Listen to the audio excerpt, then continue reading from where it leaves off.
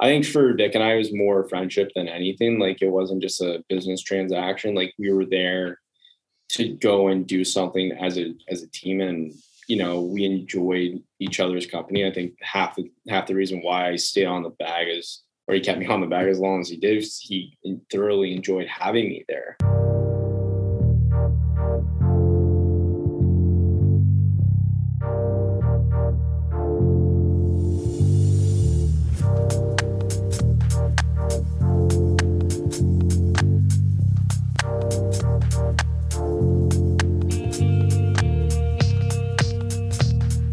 Welcome to the Pure Golf Collective. We are your hosts, Carter Bennett and John Roy.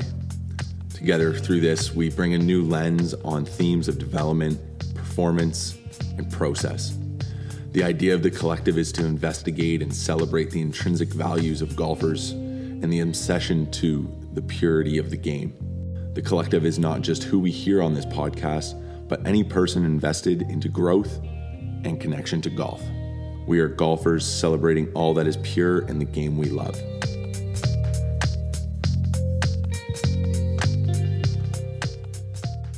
Welcome back to the Pure Golf Collective. We are on episode number 12.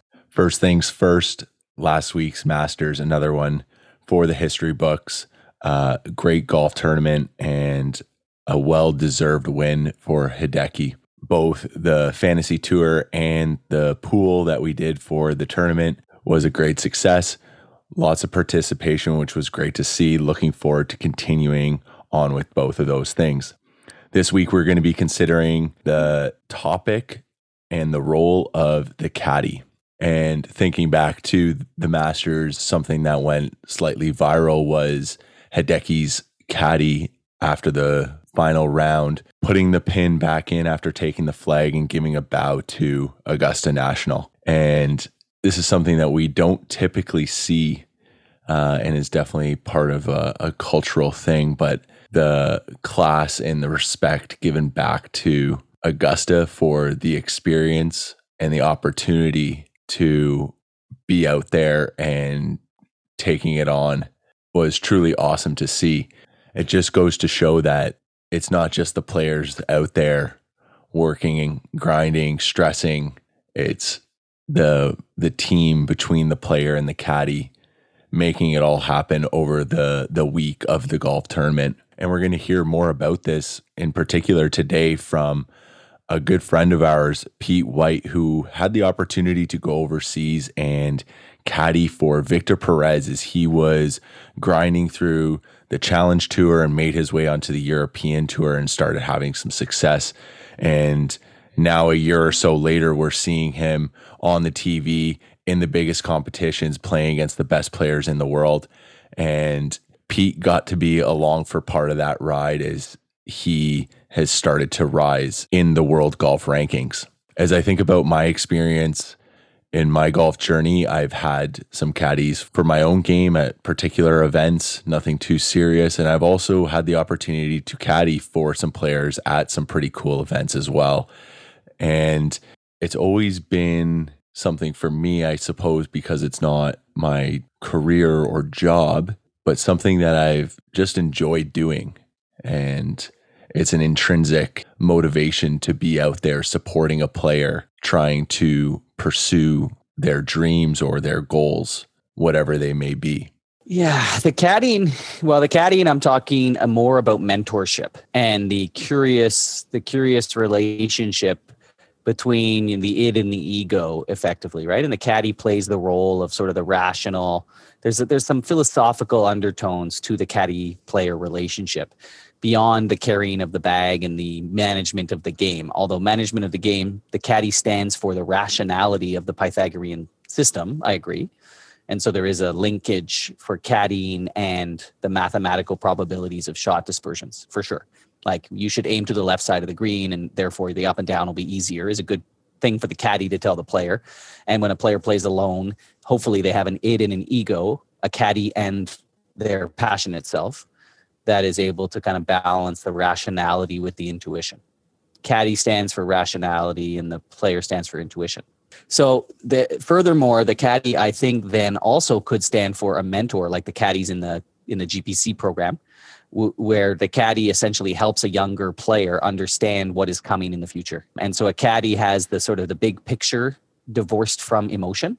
And that becomes a rational, like in Platonic terms, that's the driver of the horse. There's a horse and there's a carriage, in all those old school analogies of dualism. And so the carriage represents the rationality, and that's the goal of humankind, is effectively to be more rational and less animalistic. So the caddy plays a huge role in like leveling out our emotional management and so on and so forth. Anyway, that's way too philosophical, but at the same time, kind of a fun way of looking at the angle. Yeah, I think you could bring that back to a little bit more scientific, though, too. Like, as much as you dive into the philosophical rabbit holes, if you will. Yeah. When you think about how the caddy can manage a player's emotions, what's really happening is like a cognitive support in cognitive processing. So as a player is out there playing and engaging in the sport, they're in a much more beautiful flow of what would be a neurological processing or cognitive processing from bottom up. And that process will create more comfort and ease and flow in experience.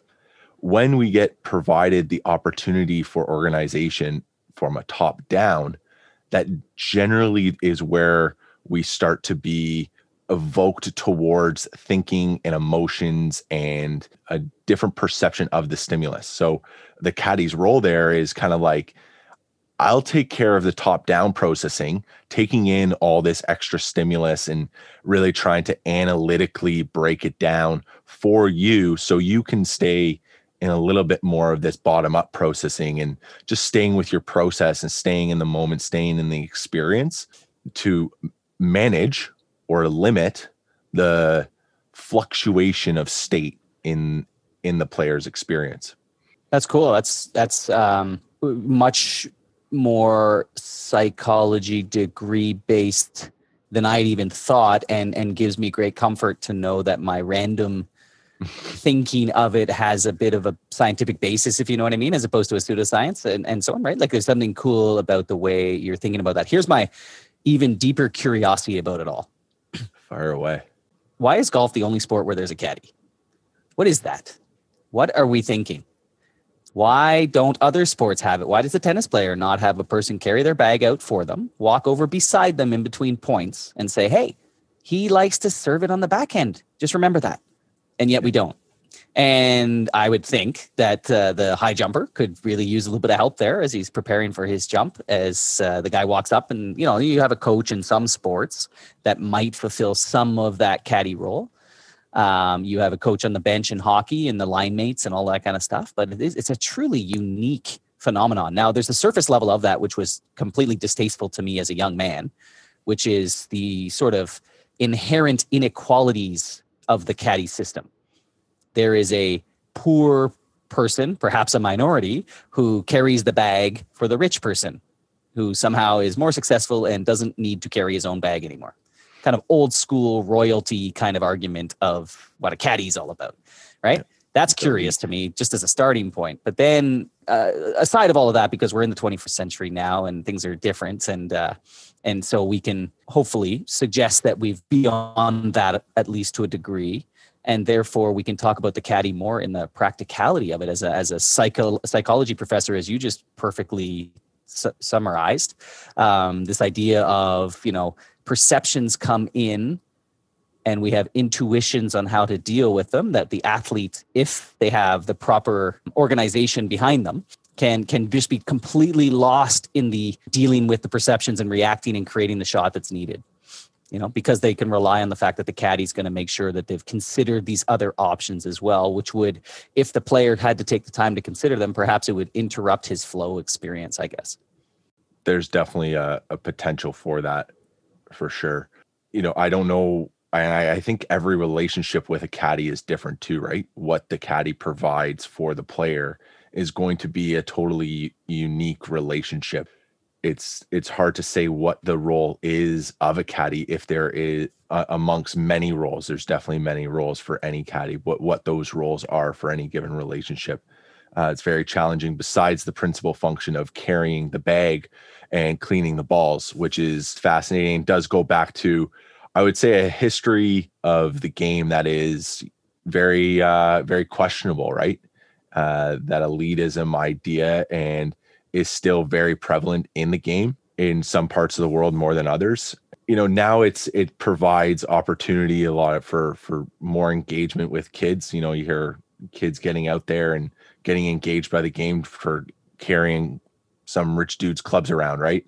I actually had a couple buddies that got into golf because they used to caddy up at the National as kids, and they weren't really golfers. They just did it, and now they're some of my best golfing buddies.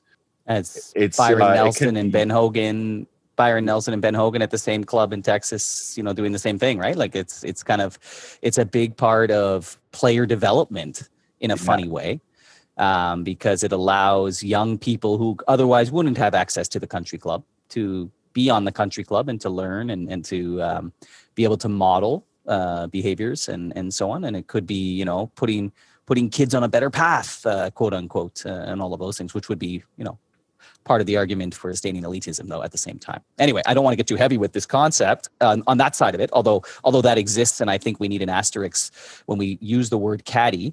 We have to recognize that in some parts of the world, there will be an instant connotation of oppression. Mm-hmm. That's fair, and I think we would be doing a disservice to not acknowledge that. But the purpose of the chat today, I think, is less about the free and the oppressed, and so much more about this interesting dynamic that happens in the sport of golf, where a player who will fire caddies a lot in his career and come and go and all of this kind of stuff, but effectively looks in the eyes of another person and says, "You complete me," and that, to me, is interesting. A very interesting choice in the central rules of the game that player shall play with a caddy. Strange. It certainly is interesting and perhaps strange, but that we know and are well aware that there are lots of strange rules in this game we love. I think we did a great job kind of setting the tone for this caddying discussion, and next week we'll be following up and kind of diving into these ideas, I think, a little bit more deeply, specifically around the purpose of the caddy, the relationship between the player and the caddy, and so forth. But for now, we get to discuss with a guy that's been in the ropes, been on the bag, as it were, looping for a very high level player. Peter White is a friend of ours and had a really cool opportunity a number of years ago to get on the bag for Victor Perez as he was competing on the Challenge Tour, which is the level below the European Tour, which is a great avenue for a lot of young professionals in the pursuits to making it to the big league. Peter had the opportunity to go overseas and travel and caddy for Victor. And we have the opportunity today to learn and gather some insights from his time doing that, and learn a little bit about his relationship and some of the cool experiences that he had while he was taking on this role in supporting the player and having a relationship or friendship grow through their time together as well. So let's move into that discussion. Hey, Pete, great to have you on, and look forward to hearing about your golf journey and experiences, and especially a little bit of insights to the caddying on the other side of the world. To get us started, why don't you give us a little bit of background about where you're coming from and what's kind of got you to where you're at now in the golf world? Yeah, absolutely. Thanks for having me. I started playing golf around like that 15-year-old mark, and from that first 9-hole experience that we had, I just got really hooked into it. And from there on, it just became this almost obsession of golf and how much fun you could have playing it, being outside, being with your friends, just enjoying basically like how difficult the game is and how you can find a way to get better. That's something that I've always really thought was very fascinating. How do you get better at something, especially something you love? And it got me right away. I just was bitten by the game, and I loved it. during high school, like we were given the ability to go do a co-op, and I was like, I got to do it at a golf course, and I was able to do it at Glen Abbey, where I got to meet so many fantastic people that I'm still really close with. One I work with right now, who's one of my really close mentors, Stu Bannatyne, who's always been there along the way, helping me out with whatever. It's really special that I'm able to work with him on a daily basis, and we can grow in the company that we're in right now, it's just seeing the growth of the game at this moment and seeing where we can go with what we're doing. It's really amazing. So having Stu there along the ride is fantastic. But yeah, like as I was doing that, I just kept enjoying the game more and more.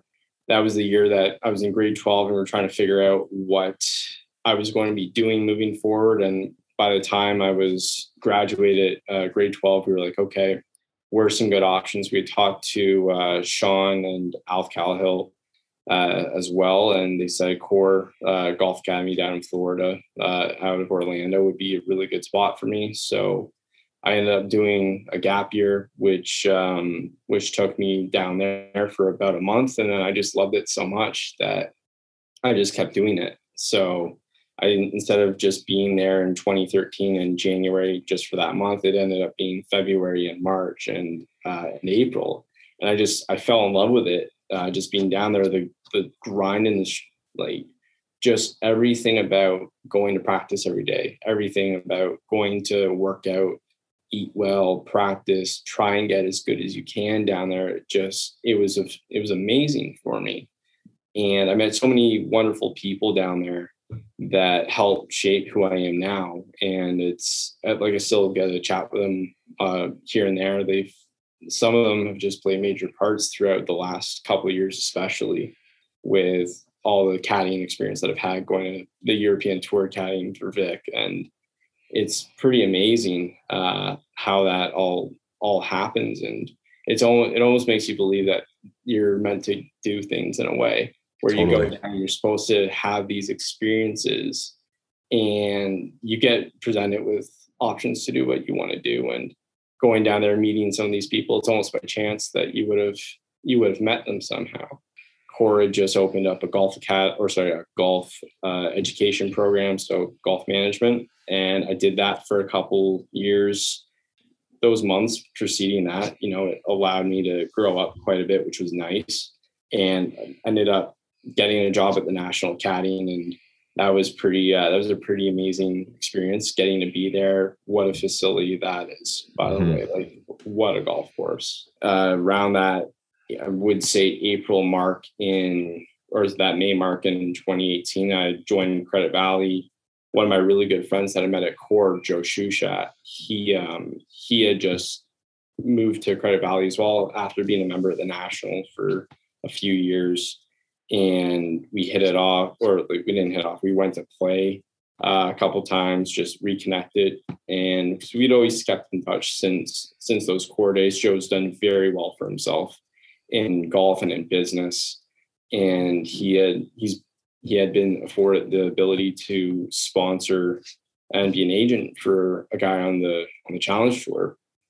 And he told me this crazy story about how he had met Victor through Victor's roommate over in London. They just had it just all by chance. Again, it's funny how it always goes back to that. But James had introduced Joe to Victor and said, hey, he's a really good player. He just finished, I think it was 18th on the Challenge Tour ranking. By the time June came, Joe and I were going out to play one day, and he was telling me a little bit more about him.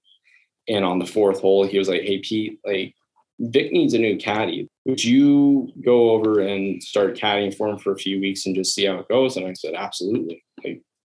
Let's get this done. Yeah.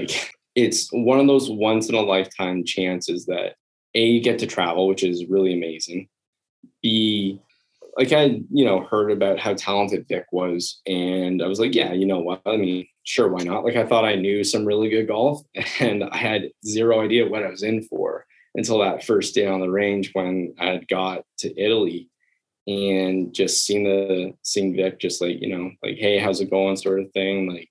Let's go hit a few. And the ball striking was unbelievable. The sound the ball made, the consistency of it. Like, it was just different. Like, seeing him against the guys on the range, like, you would know it yourself, seeing like one or two of those guys at some of the events. Like, there's a guy that's different, and Vic was always that guy at every single range we were on, especially on Challenge Tour. That he was a very prepared guy to make the next jump. It was just a matter of when that was going to be. Mm-hmm. And I mean, me being there, which was, you know, I almost feel like I was just along for a really cool ride at the end of the day, but it was amazing to see his transformation from that first week to the middle part of the year to the end of the year where we had won in China to where we were on the European tour, our final couple of weeks. And then to see where he is now, like within the span, I think it was after he and I separated where he canned me. He won, and I think he won within 2 months or 3 months with JP Fitzgerald, Rory's old caddy. And just watching him win at St. Andrews, where he lives 20 minutes away. Basically one of the greatest home wins you could possibly have. And to see where he is now, like 31st in the world, you know, he's I think he's going to be a mainstay on the Ryder Cup team moving forward. And he's going to be one of those guys that he's just always there. His name is always going to be up there just because of how consistent he is ball striking, drives it incredibly well. And when he gets hot with a putter, it's like, I mean, it's pretty much he can do whatever he needs to do to get the W. So it's like just seeing all those things from that first week to where we were now, like it's almost unbelievable to see. Right. Nice. And believe it. Like, if Joe had told me like, hey, you would have done this, like we chatted about this constantly. Like if you had told me that you guys would have done what you did at the start of this, like he would have told you, you're lying. There's no way that could have happened. But like, it's amazing what the power of believing in what you're doing and who you believe you are, that it can get you places, especially in the world of golf. Totally, man. That's really awesome. And it's great that you got to witness how the belief and a belief system can work in creating the reality that might not have seemed so believable at one point. Perhaps if you don't mind, could you share one of your coolest experiences or your greatest memory from your time looping for Victor on the Challenge Tour and European Tour? Yeah, like, I mean, I think there's probably two that stick out to me. I'd say one was our second last week in China. So from that first practice round, I don't think we were in the greatest mindset as a team at the moment. Like it just wasn't there. And I don't think we were really all there. I think it was a long season. We hadn't missed a cut on the Challenge Tour. Yet we hadn't missed a cut in probably 3 or 4 months. And you're playing a lot of really good golf. Like our highest finish or lowest finish, I would say, is probably, I think we didn't finish outside the top 25 in that span. And it's pretty amazing to play that level of golf over that consistency of time.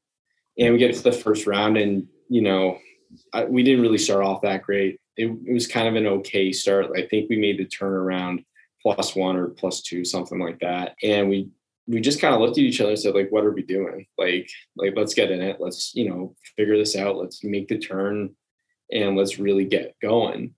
And something clicked and we started playing some really solid golf. I think we finished the first round at 2 or 3 under, and which, you know, really good round at the golf course that we were playing, like super, super nice, well laid out, tough, but fair. So we did that. We were in the second last group going into the third round. We were playing with one of our close friends. You know, it was nice to have a little bit of conversation, you know, with the caddy or the other player, you know, here and there, but only at like, as you're walking off tee shots, really nothing really in the middle of the fairway as you're getting to the ball, like for your second shots. And we had shot, I believe we got to about, I think it was 12 under or 11 under. We were leading going into the final round, which, you know, was really cool. We played a really, really solid round that third round. And we just chatted. like, hey, let's just go do it, sort of thing. And started off that final round really solid.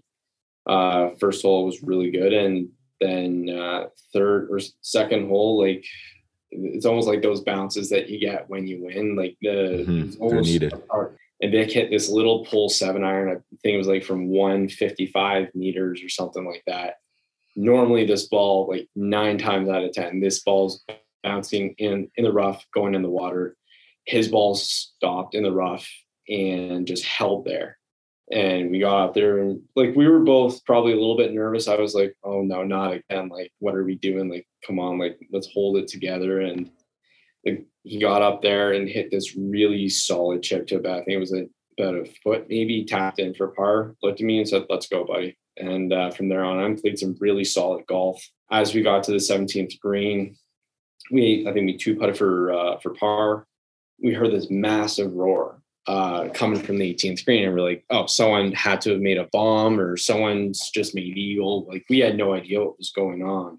So we get up, hit our tee shot on 18. It's a long par 5, and we wedge it up. We hit the layup. We get up there. As we're getting up, we see the leaderboard go to, we're down by 1 to get into a playoff. And one of our really good friends out there, Robert McIntyre, just made an absolute bomb on this 18th hole. I think it was about 65 feet.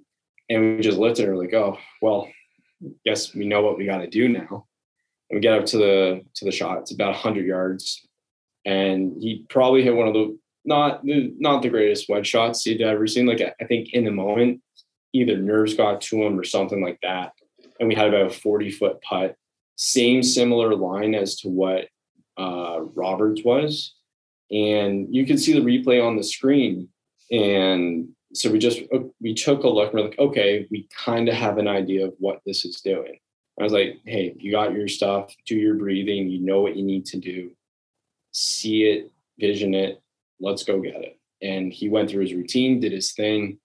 Vic steps up, he hits it, and you just see this thing tracking the entire way. This thing's probably going like 10 feet by if it doesn't hit the cup. And it bounced in the back, just dropped in, and he just went absolutely crazy. And I was like, I almost blacked out there for a little bit. I just remember that moment. I was like, this is the most surreal thing I could ever imagine.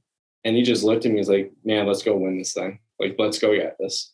And get up to the playoff hole, and he looked at that bunker. He said, I got this, don't worry. Just sends a drive way over it. And we had, I think it was about maybe 230 in. Robert, the guy we got into the playoff with, hit it left to kind of where we were laid up, didn't really hit the greatest wedge either.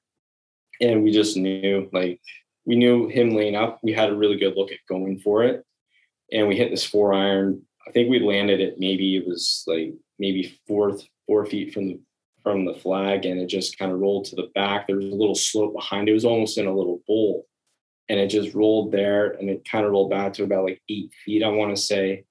Robert had just barely got his ball to like that front edge part of the green before just over top of where the water would have been, chipped it up, he got to a point where, like, we knew we just had to like lag it on down there, and Robert made his 5, and we had made our we had just got up there, and Vic just barely tapped it, got it to about maybe a couple inches within the hole, tapped it in, and just was like, we just knew at that moment, we're like, okay, we're there. We made it to the European Tour. And we enjoyed that moment so much. And it was unbelievably cool for us to see, like, all the hard work we had put in, all the failures we had. Like, we had chances to have won previous situations that we just it was just a team effort that we just didn't get it through. Most of it probably, maybe my lack of experience just being thrown on the bag and just saying, hey, let's go do it. Let's just figure out a way to maybe get something done here. And everything had just happened so well that everything came together that week. It was a massive week for us. And I think it gave some really good confidence moving forward for what we were trying to do. So we proceeded to go week off in Dubai. Tour championship was just north of Dubai there. We finished second, had a really good chance to win. Just didn't really fall our way, but we finished within a shot of the lead, finished just solo second. And then we're getting ready for the European tour, which leads into the next. And I think one of the cooler moments for us, very similar to how we started the round or that week in China. First round wasn't our greatest, but we fought back really well.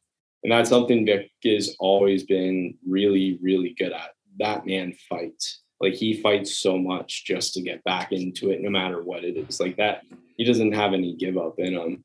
And I'm the same way. Like, we're gonna find a way to make something happen. So it was just a good match at that point that we didn't want to let anything kind of go. But we played not the greatest first round, really, really solid second round, third round. And in the final round, we were out to dinner together, and we were like, I wonder who we're gonna get. Like, so we knew Sergio was down on, like, he was up on the leaderboard. He was around where we had finished that day. We saw the pairing, and we got Jason Scribner, who's unbelievable guy from Australia, and we got Sergio. And we just knew, like, in the second last group of our first official European tour event, we had a chance to play with one of the all-time greats in the final round and try and see if we can just kick his ass. Nice. And it was super cool to just get up on the tee. The atmosphere was next level because there was a different vibe around that. Like in the final group, I think it was Aaron Rye, Matthew Fitzpatrick, and Tommy Fleetwood. Really solid group of guys. Like, they'll have that cachet of, like, you want to see Tommy, you want to see Fitzy, but it's not the same as Sergio. There was something different. Everyone at that tournament wanted to see Sergio. Yeah, he'd be the guy. He was like, we had a big group following us the entire day just for Sergio. But that first tee, like, it was different. I felt it was on me pretty hard to really get Vic in that mindset of, like, okay, let's be very mindful of where we're at. Like, the mindfulness aspect of it is very huge for what we were doing in that moment, feeling your feet as you're walking, doing those things. That allowed us to get up and just basically act like no one's really out there. We have to hit a golf shot. Mm-hmm. And he stepped up, absolutely laced one right down the middle of the fairway. And we played a really solid round of golf. And, like, coming down 17, we had made a really good push. We were solo third still. Like, getting to that point of where we were, it was really cool having a crowd around us as well. It was absolutely pissing rain. Like, I've never seen rain like this in the final round. And we go through 17 and 18, come in, and we finished the round, finished T3, and Sergio goes up to Vic, gives him, like, the bro handshake, like, hey man, like, really well done, like, today, like, great job. And seeing that moment, seeing that level of respect from one of the greats, it was a very cool and surreal experience at the same time, where it's just like, you just beat a guy that, he's a multiple Ryder Cup winner, Masters winner. He's going to be one of the greats, especially Spaniard golf.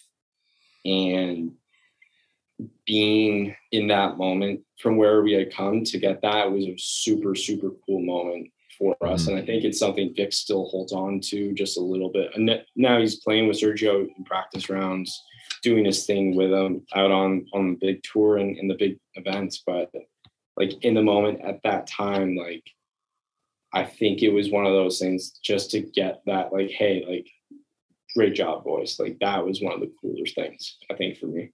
I can only imagine how amazing that experience was, being alongside one of the best in the current game of golf for that 4 to 5 hours, and being surrounded by the crowds that he would draw out. A very surreal moment for some slightly rookie pros and caddy out on the European tour there. So you talk about the relationship between you and Victor, and when you're out on the golf course, you talk about we, and just kind of curious, what is the relationship? What was the relationship for you guys, and what were some of the relationships that you would see between the caddies and players out on the golf course and, away from the golf course too? John and I have been pondering this idea, and, is it a business partnership? Is it a friendship? you see lots of different types of scenarios on all the different tours, and just kind of curious as to what yours was with Vic, and some of the things that you saw out on the European tour. Yeah, I think every player out there is a little different. Like, I think there is always like that friendship element that you need to have in order to get along the camaraderie of like the caddy and the player.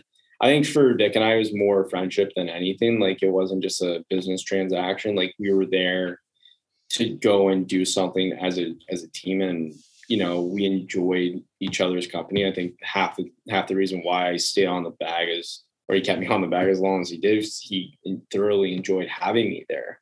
Right. That was, I think, one of the more main things, rather than like, just like some of the guys just pick up caddies here and there, and just like they'll pick them up and drop them pretty quick if something doesn't click.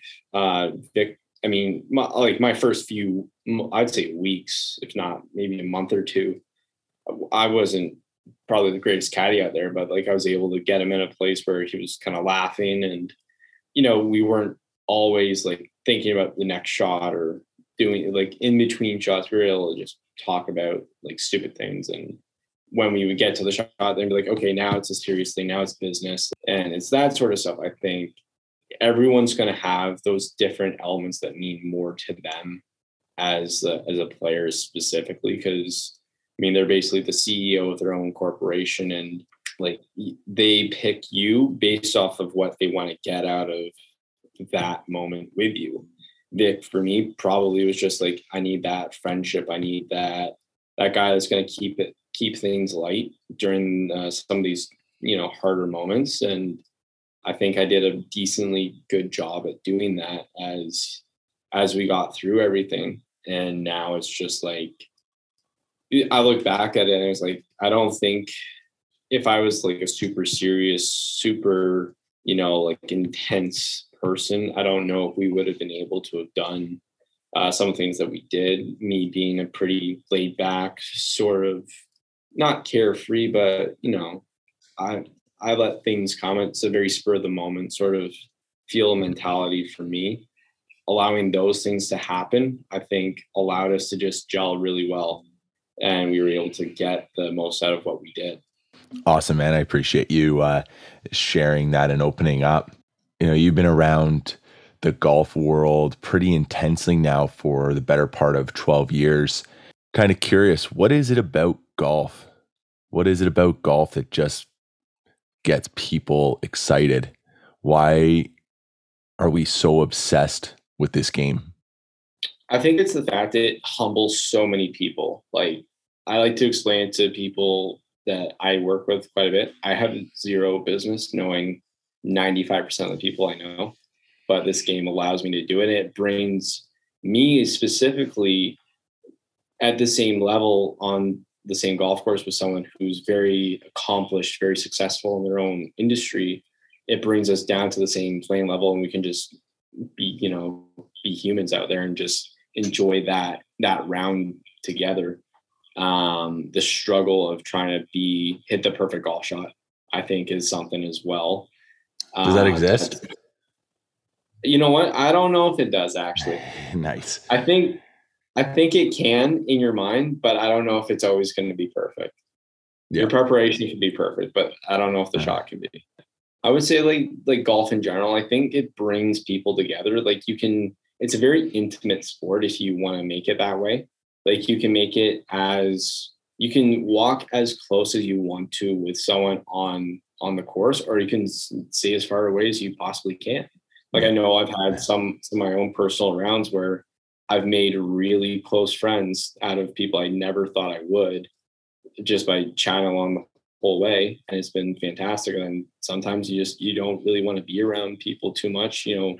Like, you'll play with your buddies and like you just say, hey guys, I just need a few holes. Like, just let me do my thing. And that's, I think, one of the most wonderful things about this game is you can do it with so many people, or you can just do it by yourself and allow yourself to try and get as good as you can, or just enjoy the moments you can with all your friends. Yeah. Very cool. I certainly agree with what you have to say there.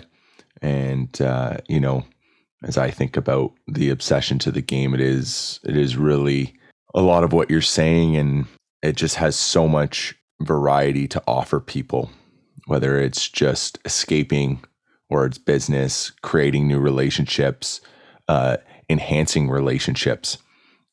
Golf always draws us back to a little sense of community and like-mindedness. We got one last segment for you. It's called Rapid Fire. We take all our guests through it. We got quick question, quick answer.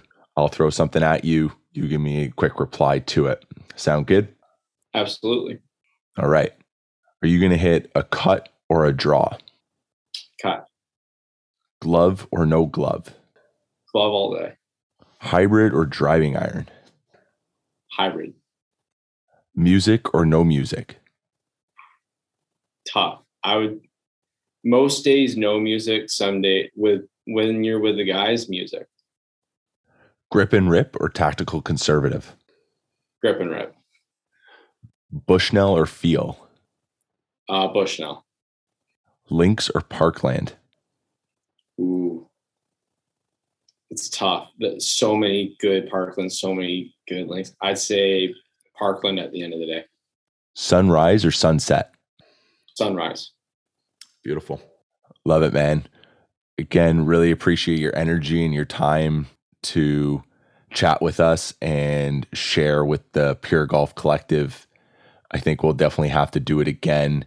Get a little discussion around equipment or something, perhaps, as you've been immersed in that space now for quite some time. And like I said, doing some really cool things over at Modern Golf. So would love to do it again. But for now, appreciate your time and all your cool stories and insights. Absolutely. Yeah, I'd love that. Yeah. Thanks for having me. Really, really enjoyed it. Definitely looking forward to that next conversation with Pete down the road here. We really hope that you guys enjoyed that discussion. Maybe there are some cool takeaways or just enjoyment from hearing those experiences that Pete shared with us. For the listeners, what we would like to extend to you guys is the opportunity for you guys to share a hole that you struggle with, a hole that, you have not had much success on, a hole that you question how you could tactically go about it.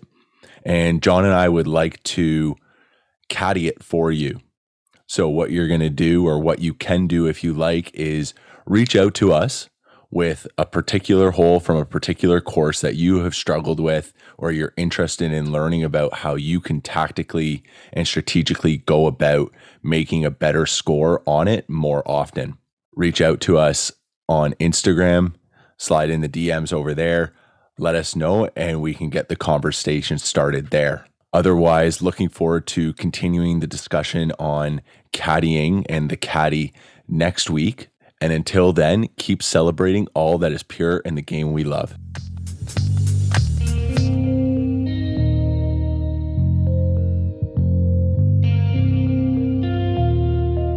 If you like the show, please subscribe and tell a friend or write a review.